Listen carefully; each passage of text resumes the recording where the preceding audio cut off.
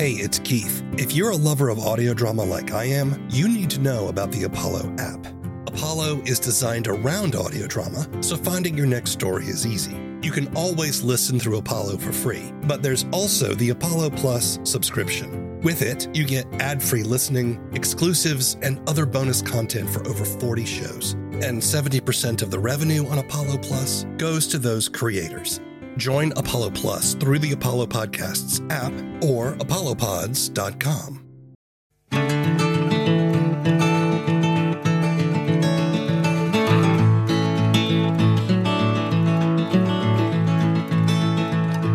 Hello, and welcome to the first episode of a podcast about audio drama and the creative process.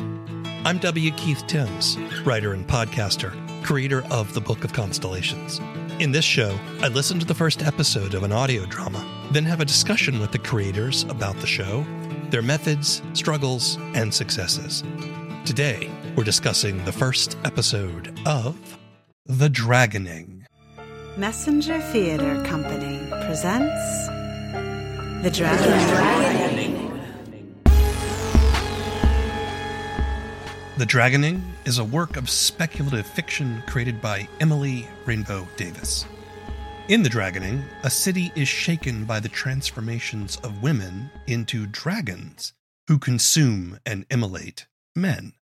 A tourist from afar tries to understand what a guy is supposed to do when any woman could literally eat you for lunch. Davis is artistic director of the Messenger Theatre Company in New York, through which she created the show. Season 2 of The Dragoning is scheduled to release on July 4th of this year. The Dragoning is told in second person, with the audience standing in for the silent male tourist who has come to the dragon-afflicted city. The first episode introduces us to cab driver Ray, who shares some advice for survival. In the second, we meet 3 different people, each with their own angle on the unexplained phenomena. I spoke to Emily remotely from her home in New York. Tell me a little bit about yourself as an artist and a creative person. I started out as a classical actor. I spent most of my beginnings of my career in Shakespeare companies, acting and such, and started writing kind of on off times from performing, which led to directing, which led to starting a theater company, and that's led in, many different directions. I got a degree in liberal arts because I was quite high-minded and thought I must have something to act about. So I felt like I really needed to learn all the things. Yeah. Were you an artsy kid? Oh, so artsy. Yeah. I mean, I was an actor, I think, from preschool. I met two of my preschool teachers were actors, and I thought they were the coolest people in the whole world. So, I put on a lot of productions of The Three Billy Goats, Gruff, and did some really excellent tightrope walking in the first grade circus. And, I'm definitely, I think, born to the arts. I noticed you also do music. I do, yeah. I've always sung, and my family are all musical. For a while, I was in musical theater, or I would get my Shakespeare gigs because I could sing. Like they needed someone to sing the song in the Shakespeare show. So when I was in high school, I started to learn guitar. There's just always kind of music around in life for me. What is a life without music? I can't even imagine it. You've done recordings of lullabies? I have, yeah. Well, a friend of mine who lived in Iowa and I live in New York, and she was like, "Oh, I wish you were here so you could sing my kid to sleep." And I was like, well, why don't I record some stuff for you? So I ended up writing a lullaby for her son. And then I asked her, what are the songs? If I were there, what would you like for me to sing? And so she gave me some ideas, and I ended up recording. It was a short album, maybe 6 or 7 songs. And then as time has gone by, I had those 6 or 7 songs, and every new friend who would have a baby would either get a lullaby written for their child or at least get the album. You said you formed your own theater company. That's the Messenger Theatre Company. Tell me about that. I started it with a friend from college who is a visual artist, and she read a play that I'd written and was like, "Oh, we should do this." She was like, "I'll make the puppets and the masks and you direct it, and let's just do it." in doing that, we pulled another friend in who was an aspiring film producer at the time. And we're like, hey, you're interested in producing. Maybe you want to join us. So the three of us got together and sort of lovingly put on this play, Persephone, 20 years ago. 20 years ago. Yeah. And you just kept on making stuff after that. Yeah. Yeah. Once you get a taste for it, it's hard to stop. I feel like one of my reasons to do my own work is I gave that play to a reading series. I was like, oh no, they have failed to understand what I'm trying to do so deeply that I felt like, well, obviously, I guess I just need to do it myself. Why Messenger Theater Company? Why did you choose that name? My colleagues asked me, like, what were some of your favorite parts that you've played? I just was coming off a Shakespeare tour where we were doing 3 plays in rep. And I was like, I played 9 characters, but my favorite one was the messenger in Henry IV, Part 1. There was something about that idea of a person who is there to change something. They come in, they deliver some news, or share some information that shifts the entire balance of whatever's happening in the scene. They're very often a catalyst for change, which I find very inspiring. But also, I think I love the openness. Like, you never know much about a messenger that comes in. They just come in. They're kind of an open book. They're a blank slate. You can kind of do what you want as a performer. Talk to me about the mission of Messenger Theater Company. We are dedicated to a kind of blend of classical and contemporary ideas, pulling apart classical, mythological ideas, archetypal structures, and either like infusing those into a kind of modern sensibility or the other way around. If we're doing a modern story, there's usually some kind of classical influence or exploration or a mythological turn. What attracts you to that combination? I think it's probably magic. I like a world where things can happen in a magical way, that there is something bigger than the small details of our lives. I like the size of mythological ideas. I love messing around with gods and goddesses, creatures. I like the size of that. I want to get out of the mundane and look at something that has some sense of wonder in it. Myths appeal to me too. Myths that endure seem to cover the same kind of themes that stick with us as human beings over the years. Yeah. Now, obviously, there are cultural differences, and obviously the societies that create the myths kind of bake their own ideas into it. But at the same time, the themes themselves keep on popping back up. To me, that gives it a kind of thematic resonance. I was obsessed for a little while with a woman called Jean Houston, who was interested in talking about mythology. I think this is something she said, was something about a myth is something that is always happening. It's just like the structure in the world. It's a true thing that isn't true. A true thing that isn't real. Right? Yeah, exactly. Exactly. Dragons are certainly mythological, right? Yes, they are. Tell me about the dragoning in your own words. It's a show about women who turn into dragons, but it's also, I think, really about a world where fear is kind of turned upside down. What it's like to be in a place where women no longer fear men and men fear women. I feel like it's a conversation maybe between fear and rage. Yeah. That there is an upending of both of those experiences and how they relate to each other and what the world might be like if things were different. Yeah, the premise is that in a major American city, women have been turning into dragons when they have been harassed or bothered or attacked by men, and in their rage have been consuming or burning these men. More and more women have become dragons as time goes on. Yeah. And as such, it has become less and less safe for men on the street. So what made you want to tell this story? It started as a blog post in response to Brett Kavanaugh hearings, which filled me with incredible rage. I wrote about my own experience of walking around New York City and feeling like I could do tremendous damage, that I've never experienced that kind of rage before. I've been very angry about things, but certainly never have I felt like, yeah, I could kill somebody. Like I was so furious, and I didn't feel like that was a logical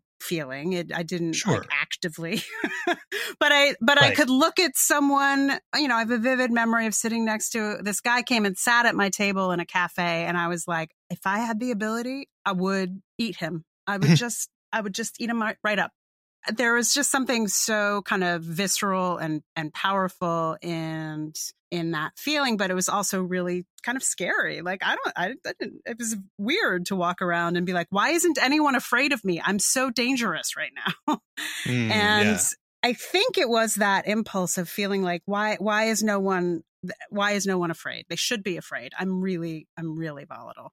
I don't know, maybe 6 months later, I was walking down the street and suddenly I heard the voice of one of the characters from this. And they were just sort of speaking from a world where there were a lot of us dragons who felt furious and dangerous. And that voice kind of gave me a monologue, and I didn't know what it was. I just wrote it down, but I just kind of kept following the line of that. And eventually it became the dragoning.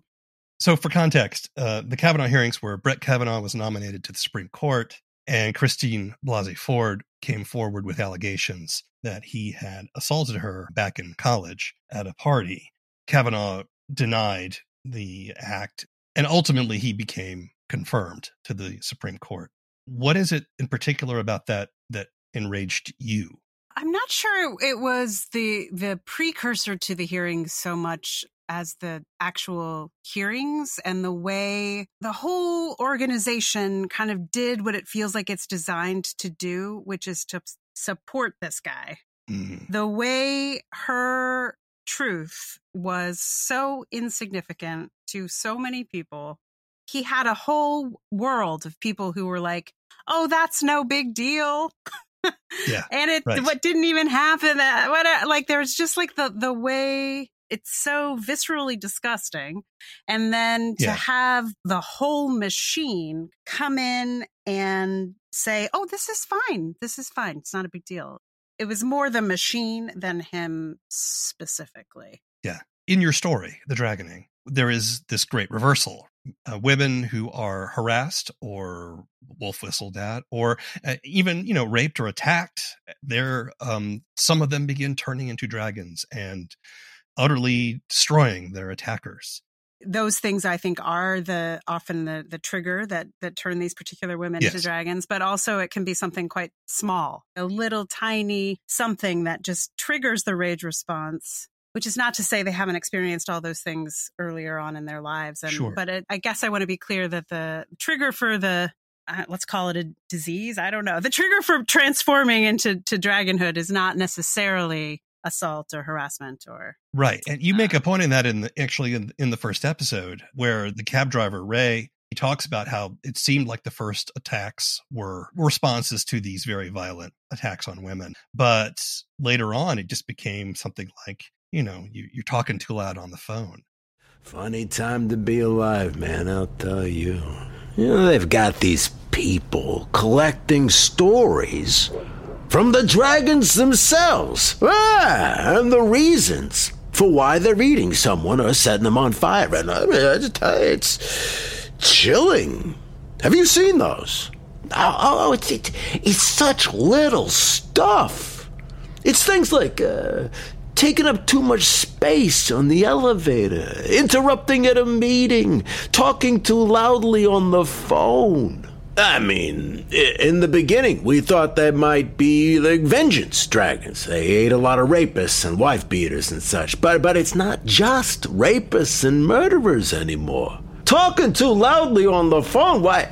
If I ate everyone who talked too loudly on the phone, I wouldn't have any customers, would I? I mean, I exaggerate, but, come to think of it, I mean, I understand the impulse to eat a loud talker. Right. And so I think a lot of audience members might kind of go, yeah, well, these attackers, these harassers, these rapists, they kind of got what's coming to them. But then you actually kind of make it a point to say that, no, it can be anything that's even sort of a mildly annoying response, very small slight. So I guess my question is, why did you want to make sure that was highlighted in the story? In a way, that was my experience when I felt the intense rage and I felt like I was a dragon. It was like I felt like I had tolerated so much for so long that there came a point where nothing was tolerable.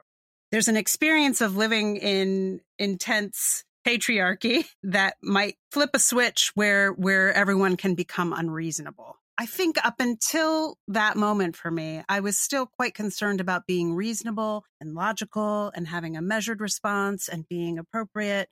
There's something about being unreasonably dangerous that feels important for the threat to be real and actually scary. If we think, oh, only harassers and rapists get killed, then I'm fine. But I feel like I wanted to create a world where you don't know if you're going to be fine, because that's actually the world that most women live in right now, is you don't know.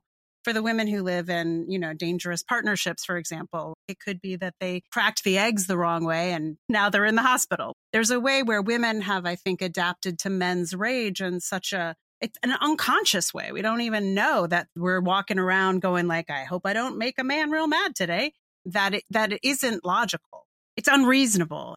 That is something I wanted for the women who are dragons in the dragoning. They are dangerous and unreasonable, and you can't logic your way out of a dangerous situation. Do you think that living in fear like that is a universal female experience?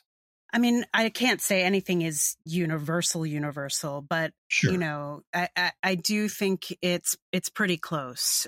There was a hashtag that went around after the murders in California. I don't remember exactly the city, where the guy shot up a sorority and a bunch of women and then a bunch of men and then himself. A hashtag came out of that experience. Yes, all women. And it was a kind of litany of things that women do or pay attention to. Like checking the backseat of the car before you get into it, not getting in an elevator, you check it out before you get it. The list of things that women will do to be safe out in the world I think most women experience that sense of vigilance, if nothing else. I'm not sure we'd necessarily, I'm not sure everyone would say, oh yes, I'm afraid, but there is a hyper vigilance that I think the majority of women experience. Yeah, I mean, it's hard not to turn that vigilance into fear when you have to be absolutely on your guard all the time, Yeah. Yeah. And it's true, like you said, there are women who get harassed or assaulted just for the smallest of things. Yeah. Even if it's not giving men what they want, like smile at me, baby, or something like that. Yeah, exactly. Yeah. So one of the things I really like that you do in the show is that you take a lot of these safety tips for women that are sort of cultural and maybe unconscious, and you spell them out, but you give them to the men. Right. And I think that's really, really funny, but it's also very thought-provoking. Like men can't go anywhere unescorted for safety's sake. You got to have a woman coming with you. That men learn, just when you're around women, you just got to learn to keep your mouth shut, or modulate your voice a little bit. Watch what you say. Right. I think the cab driver Ray says, I don't get into subway cars with women. It's just not safe. I think as satire, this is brilliant, because I think for men, it's very difficult for most of us to appreciate these rules because we don't have to live by them. They're invisible, I think, to most men, and not out of any kind of ill intention. It's not visible. If it's not visible, how are you to know? If you don't have to be hypervigilant, then you just aren't. It's a nice way to live, I imagine. But but I don't know what it's like. Yeah, I mean, and I don't think men do either, which is the problem, right? Yeah, of course.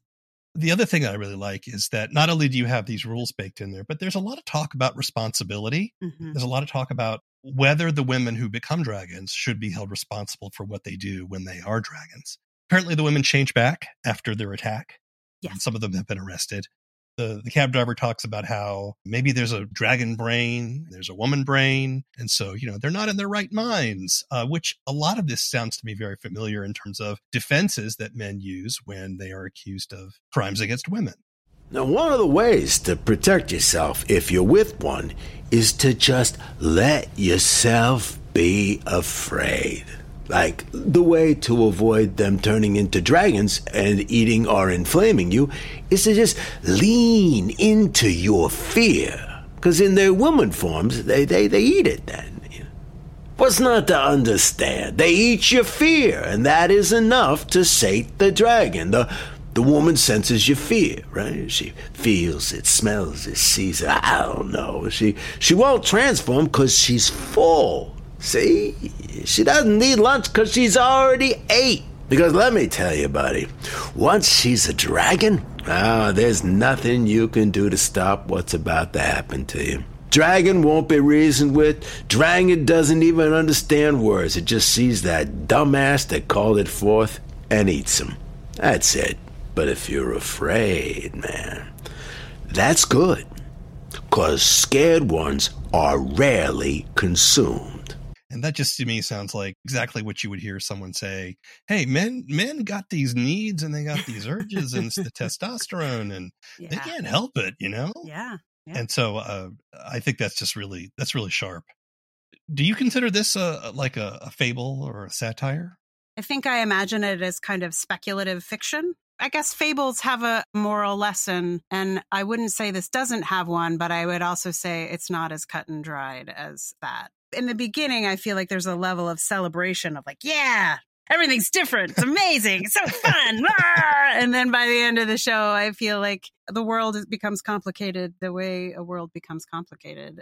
So I think a fable may be too simple a structure. But a satire, it's interesting because I was just thinking recently about Dawn Powell as a novelist from like the 30s, 40s, who's amazing, one of my favorites. And she would say that she wrote satire, which I was like, is it really satire? But her definition of satire was like people as they really are, which I thought is a very interesting point of view. So, so maybe it is satire. I don't know. You're tackling a very serious topic here, but there's really a lot of funny moments in this. It's kind of where I'm laughing at the same time going, oh my God, this is terrible, but this is also really funny. Perfect. Right. So my question is, why use humor for a very serious topic? Number one, I can't help it. Humor is how I get through a bad day, and I think it's how these characters get through a bad period. Even when serious things are happening, there are moments that are absurd or hilarious. And for me, I think humor is the grease that gets the thing through the experience. It's a little touchy, this subject, for quite a few people. It's just more enjoyable, I think, to swallow a bitter pill when you can laugh along with it. And maybe it lands in a secret place where you don't even really know that it's landed there. It sneaks in and it'll get you later. What's unusual about the infamous Friday's Massacre is the teaming up of the dragons. Almost every other attack has been a single dragon on her own, so the Friday's Massacre was highly unusual. You will see when we go in how the place was scorched from top to bottom. The three dragons in question did not seem to know each other. They were all at separate tables, but those three tables happened to be surrounding a table of, forgive me the slang, but it was a table full of dude bros. I don't know any other way to say it. From what we understand, they were fresh from some success at work and they were drinking. Apparently, it began with their harassing the waitress, and then a woman at another table suggested that they give it a rest. They not only did not give it a rest, they began to reach out to other tables for support on their right to harass, and in a couple of cases, they found it. And that was when the dragons appeared. Accounts differ about what was said right before, but it's clear that something was said, and all three dragons torched him at once. You have a non-verbal protagonist. The various characters in the audio drama are speaking to the listener, who is a person that has a name, but the person never speaks. Talk to me about your choice there and why you wanted to do it that way.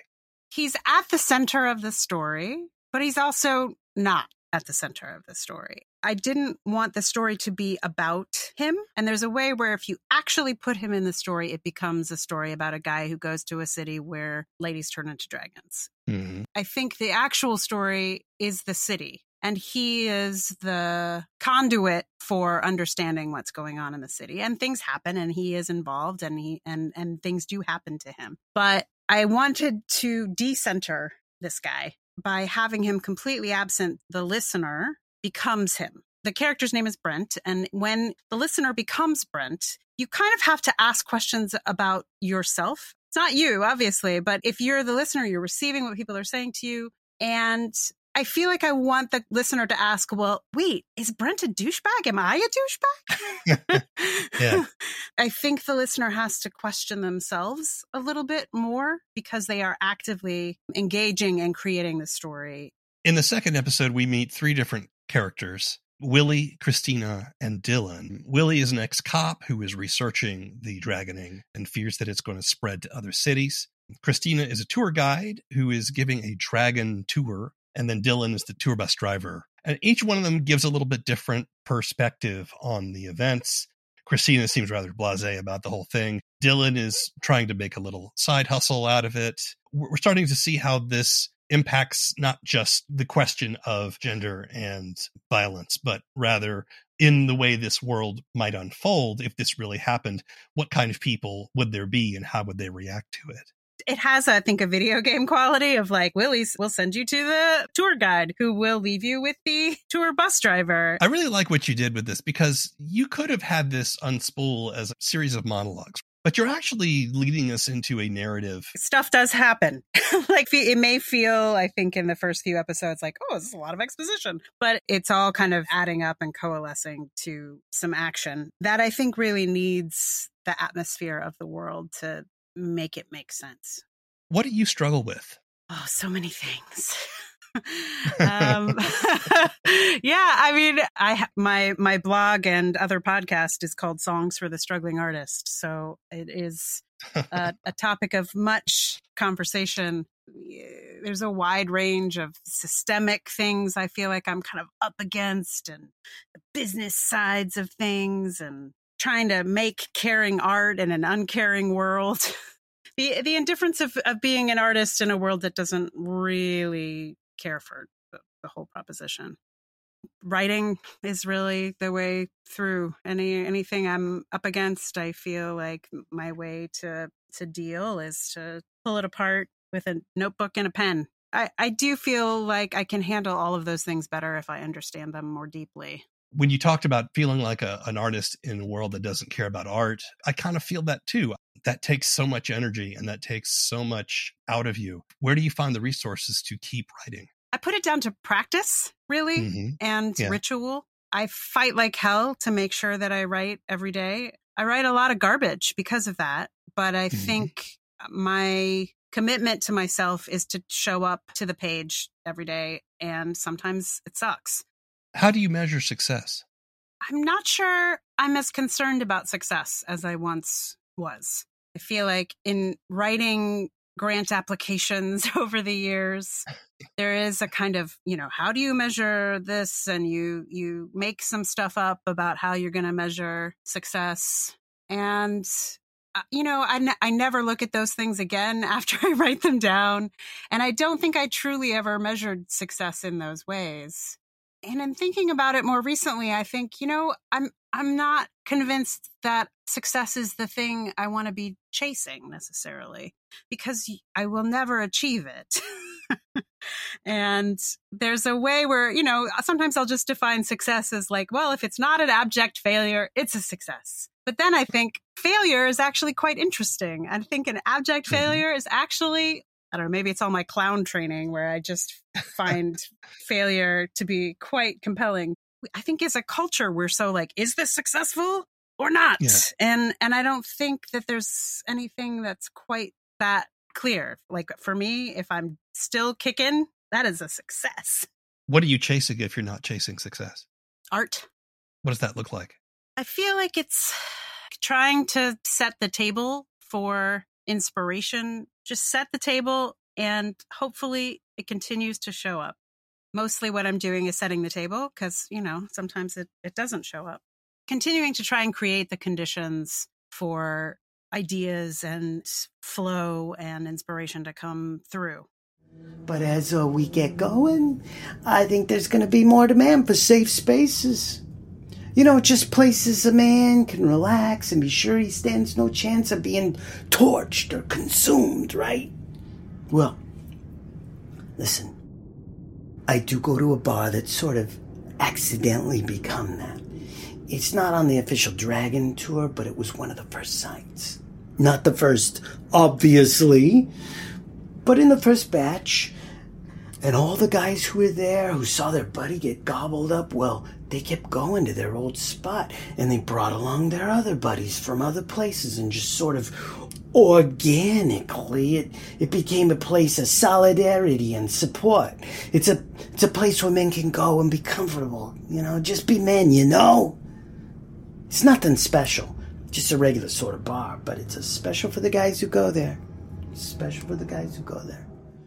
One of the things that makes the Dragoning smart is how it inverts gender assumptions in order to illuminate them. The satire is poignant and funny, but Davis doesn't merely moralize.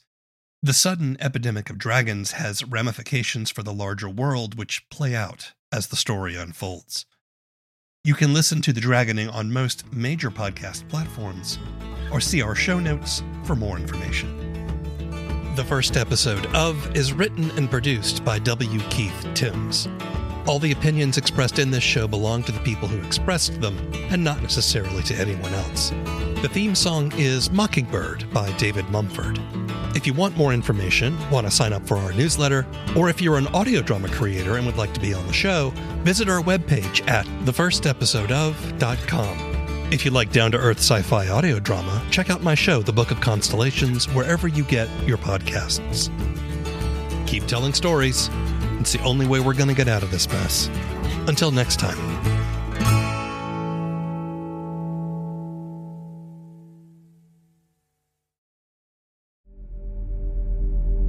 I know you got questions about him. Where did he come from? How did he do all those things they say he did? Was he a terrorist? Was he crazy? Was his skin really blue?